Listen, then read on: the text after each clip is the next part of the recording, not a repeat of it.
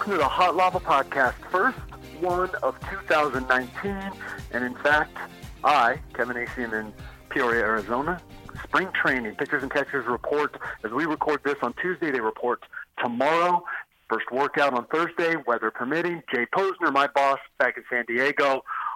Jay, welcome to the Hot Lava Podcast. Kevin, how you been?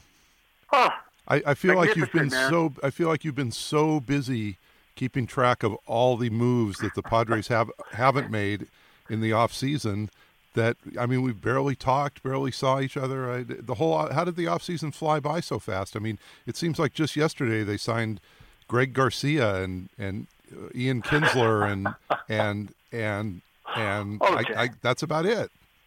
Well, Garrett Richards. Oh, Garrett Richards, right, for next year. Yeah. Yeah. Actually, I thought that was a good signing, but it's not going to help him. Sure. Now, $15 million, maybe, but hey, they really do believe in him. But again, that's a story, as so many are, for 2020. But for 2019, Ian Kinsler, Greg Garcia, a couple of infielders. I think Ian Kinsler is going to be your starting second baseman. Luis Urias will be your starting shortstop. Where will Greg Garcia be? He might not be on the roster, but a local kid. He's very excited to be here. But that's it, Jay. That's the end, at least for now, as we speak. It's about afternoon here in Peoria on Tuesday. And who's playing third base? You, Dennis Lin, AJ Cassavell. You guys all just going to fight it out in spring training for that last starting job? They swear, though, if you were to ask them right now, like if AJ Preller were on the podcast, which we should do sometime, that would be fun. He would talk about in-house candidates, your Ty Francis and that sort of thing. But I think he and others would privately say, we're going to sign someone. And that's going to be the deal. And is that Mike Moustakas? Is that Marwin Gonzalez? Is that Manny Machado? I think the first two I mentioned are more likely. Moustakas probably the most likely. But look, they're waiting, as I wrote, and it was in today's paper. It was online yesterday. They're waiting on these guys. Now, I'll be straightforward. I don't know the finality of the offers they've given. I don't know the formality of the offers they've given, but the Padres have given to these two players. But all parties know the parameters in which they are operating. And once the players decide that they're going to, come to an agreement, it will happen quickly. I think, now this is not based on any sort of evidence really, it's just based on sort of history and how things happen, that it will happen by the end of the week before players, the full squads, report. I think that's when it'll happen. I was just going to say, what kind of timing are we looking at? Because I do remember last year having company at my house on a Saturday night of what is this next weekend here, the holiday weekend, and being rudely interrupted by my Padres beat writer, who said he was breaking a very big story, and that was the time. And of course, it was great that you broke the story. It was a story that I had said they should not break, because I didn't think that was a wise use of their assets for 1 year anyway. Myself and Bryce Miller were proven correct about Eric Hosmer, but we will see. We will see what happens with Hosmer. But anyway, back to what my original point was. It was this next weekend when that happened, and you're saying you think that could happen again. Now let's go here, because the bottom line is the Padres have made offers to Bryce Harper and Manny Machado, two of the best players in baseball. Both 26 years old, have bright futures ahead of them, you would think. Is there any legitimate chance that either one of these players winds up in San Diego as a member of the home team? I believe there is a legitimate chance. And who's more likely? I think Manny Machado is more likely, but again, and this has been the hard thing about this whole hot stove leak, which I wasn't a huge fan of the NFL draft because these kids hadn't played it down in the NFL. But it was big for, the people that I serve, the readers, and so you get into it. I reluctantly get involved in the hot stove, Jay, because things change. Different people are putting out different things. Sometimes an agent is putting out different things than the player, and vice versa. You don't know when you're being used. I mean, you just watch it, and you see the tweets fly, and they seem to be different in the afternoon than in the morning, and then suddenly there's 2 weeks of silence. Right. So I say all that, Jay, to say, like, I don't know, but you hear things where one day I'm positive, man, this is for real on Bryce Harper, right? And then, you hear things the next day, no, look, someone else is going to come up with the big money, and he's not going to end up here. You hear Manny Machado doesn't like the West Coast, and then you hear, no, you know what, they're down with it. You hear he's playing the Padres, and then you hear, no, they're comfortable that Manny's not. Anyway, I honestly don't know, and I would say that anyone who thinks they do, like I saw that one of the online betting sites, and I don't think they're actually taking bets on this, but they put that the Padres had the second best chance to land both players, behind the Yankees for Machado, behind the Phillies for Harper. They don't know either. It's ridiculous. So, and then I think I saw the Giants as favorites on another site, but for Harper. Right, for Harper, but it seems like an awful lot of just and it's one of the, I guess, negatives, and one of the things I don't like about sports, and this was the same way. I know when you did football, and especially around especially with the combine and all that stuff, it's like so much gets put on this. But I think, is there a situation here where and you hinted at this today in your story, but is there a situation here where the Padres, by putting themselves out there for these two guys in a situation where maybe they're certainly not the favorites, I would say, to land either one, are they just setting themselves up for, as you called it, another letdown? And at this point, with their relationship with some of their fans, and I'm not going to say all of their fans, but some of their fans, are they setting themselves up for people to just say, oh, yeah, sure, same old Padres. Yeah, sure, they made an effort. They probably made some lowball offer. Because, of course, we don't know the actual offer. I mean, only the agents and the Padres know the offer. You see where I'm going, though. Is there are the Padres running a risk here of do they feel like they must feel like they have a chance at these guys, because otherwise it seems like the risk is so high to put themselves out there as just, letting down people again, building it up. Oh, we're going to do this. We didn't do it. Well, sure. And what I'll say this is they're running the risk. I don't agree with the strict characterization of setting themselves up, because that's not what they're doing. Maybe being set up or but they're running the risk when they do this of that perception. And from the outside, where you and I sit, where fans sit, perception is reality a lot of times, right? So 100%, Jay, there is that risk. And 100%, the Padres are not happy about that. However, and this is why I don't like the whole they're setting themselves up, they have to say, who cares? We have to go after these guys. Mm-hmm. We owe that to ourselves. Now, I'm not saying they don't care about the fans. Of course they do. But they're running this business of baseball and a business, and they think it's best to put themselves out there to try to get these two players. Now, if it was a crap offer just for PR's sake, which I do not believe that it was, then that's one thing. But since I don't believe that's what it was, they are trying to make their team better. In doing so, absolutely, they are. It's why I led with it, because to me, that's just a big feeling right now. It's like, oh my gosh, you got us so excited, especially since the takeaway for many fans from another story from this offseason, just shortly before I wrote about them pursuing Machado, was the story about the Padres and the debt reduction and getting themselves in good financial shape to go forward to spend money, probably not this year. And not everybody, but there's this certain segment of fans and people that read this story, there were a lot of them, got down, we saw it's going to be this forever. And then, boom, Machado, and they're riding the pink cloud and the roller coaster.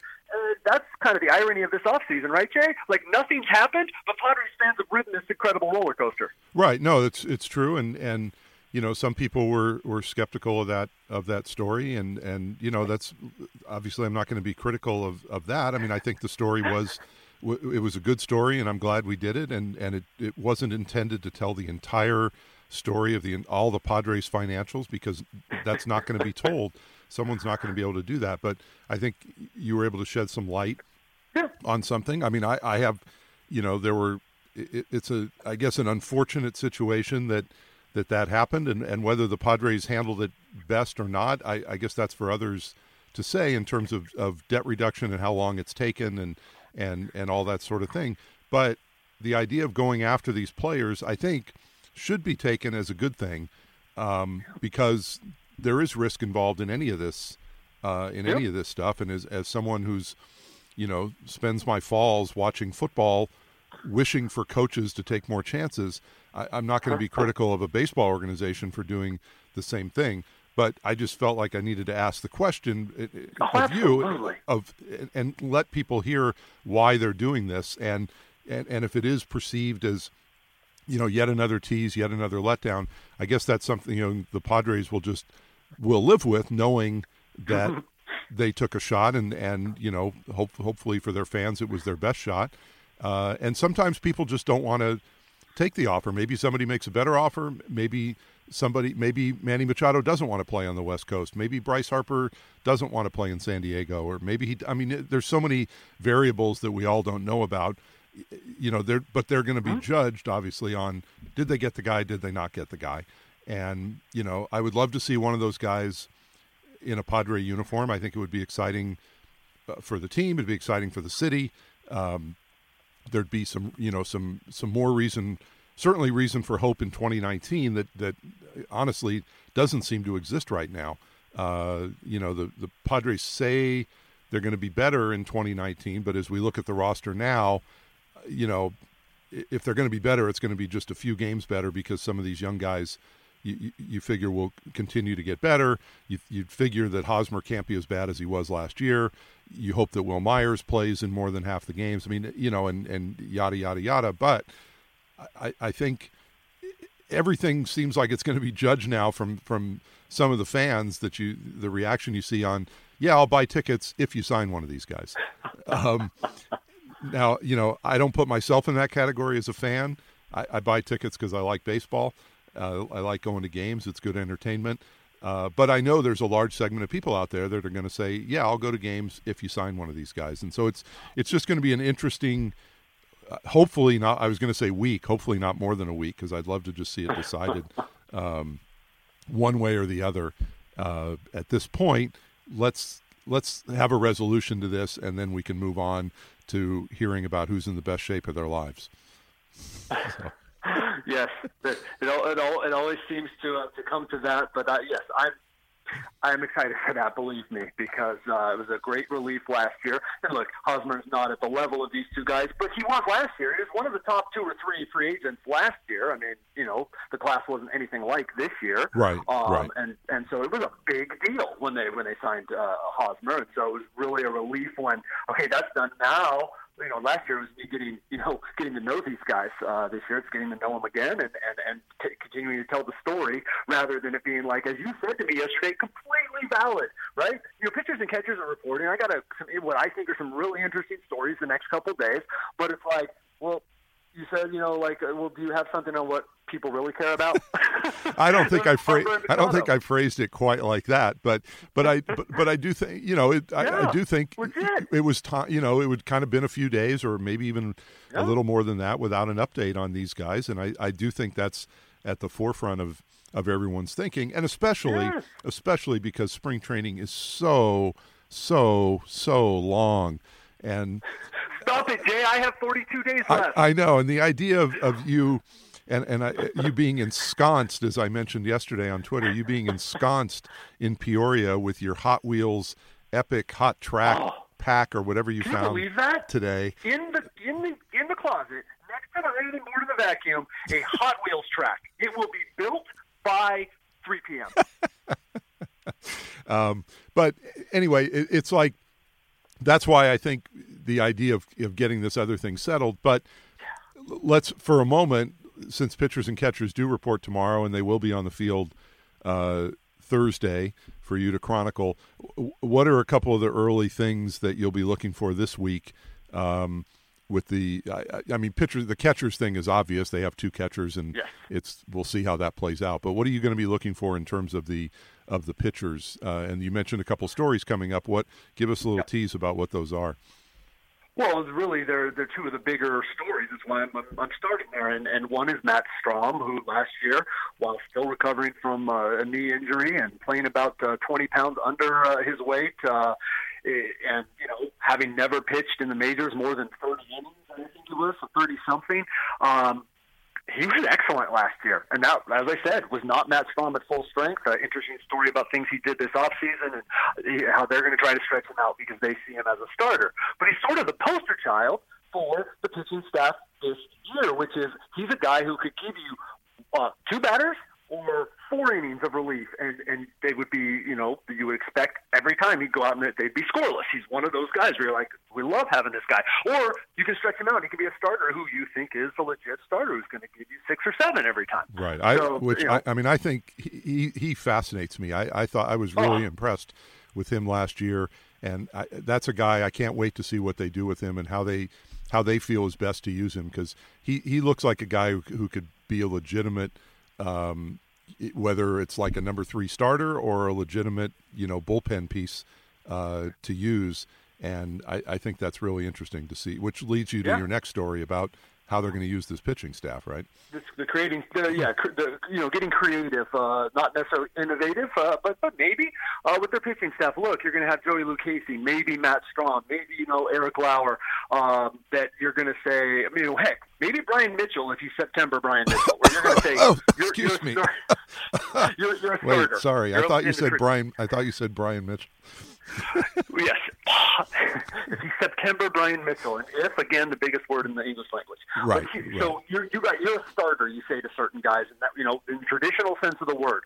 But then you have a bunch of other guys. And by the way, those are 4 guys, and maybe 1 or 2 of them or 3 of them, are that guy. But, maybe there's this other spot or 2 spots, every 2 games every 5 or 6 days that you say, no, you know what? We're going to roll Luis Perdomo out there. We're going to let him go through the order once. And then we're going to roll Robbie Erlin out there, let him go through the order once. And then we're going to, roll Robert Stock out there, let him go through the order once. And then, boom, we are to, Wingenter, Stan, and Yates, boom. And that's you know what? That's a pretty good recipe. How sustainable is it? I don't know. How often will that, will that crew get a win? I don't know. But do you see that? Probably better than counting on Robbie Erlin to be a starter. Right. Do you see that as something that they are interested in long? And it's obviously who knows about long term with managers or coaches or anything. But do you see that as more? This is kind of waiting for guys to be ready. Logan Allens and Chris. Obviously, Chris Paddock will be on an innings limit. Cal Quantrill this year, Cal Quantrill, those kind of guys. The reason that you would do this, and hey, so Matt Strahm starts out and he's pitching 7 innings. And let's say he goes 7 innings, 3 or 4 times by June. He ain't going 7 innings 3 or 4 times the rest of the season because he's never pitched more than last year's 16 1/3 innings, so he's on a pitch limit. Right. Chris Paddock, who last year at this time wasn't even throwing off a mound, if he starts the season or even comes up in April or May, you know what? He's not going to be able to go 6 or 7 every time, if ever.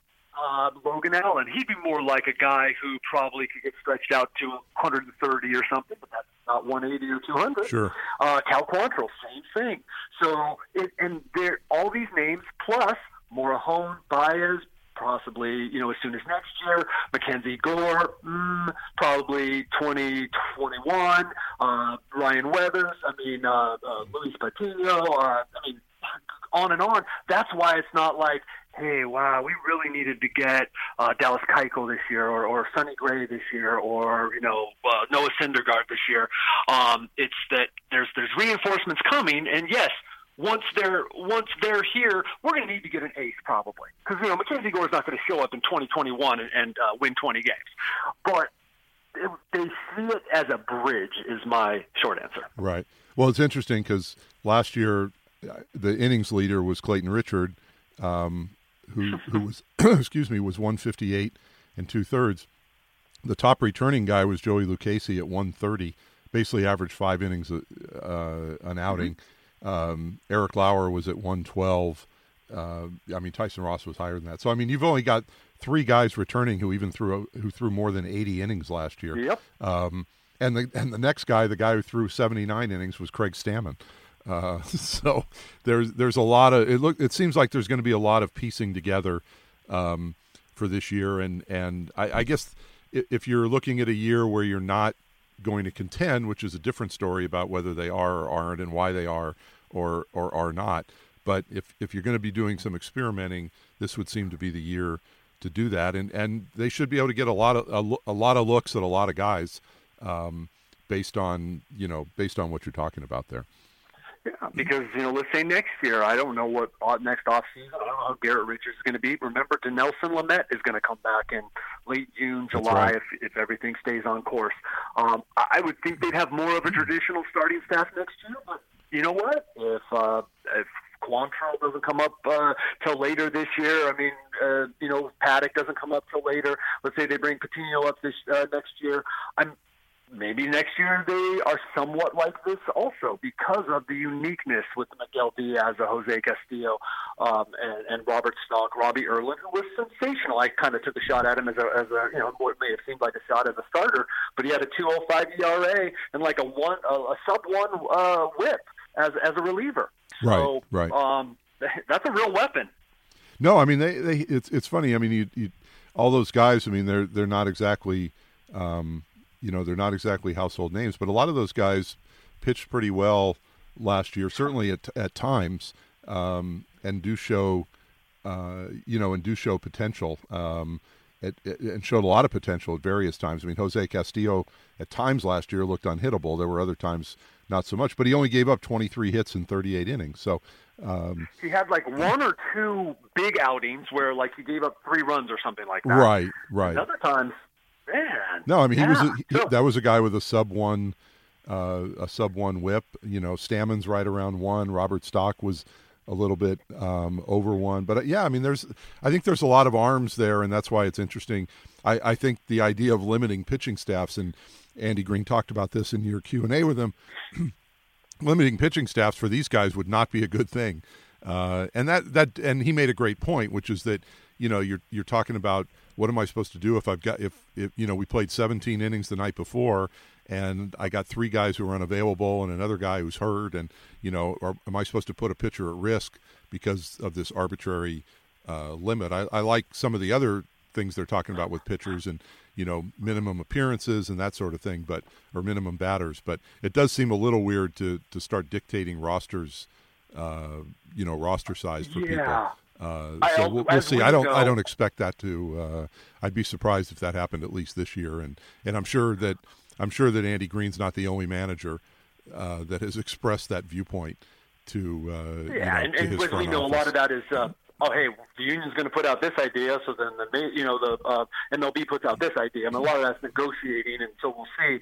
But you're absolutely right about that. I like the limits idea. But, I talked yesterday when I was talking with Strom, and I bet you'd be the same any pitcher. That would be their concern, not so much the 18-inning game, which are very rare, but, of course, which I sat through one last year in Arizona, and they had a game the next night. Right. They used everybody on their staff, and then they had to bring up 2 more people. But what was more common with the Padres last year would be like a back-to-back 3-inning starts. Right. Not on purpose either. And so all of a sudden they've had to empty out their bullpen 2 days in a row, and they have a game the next day.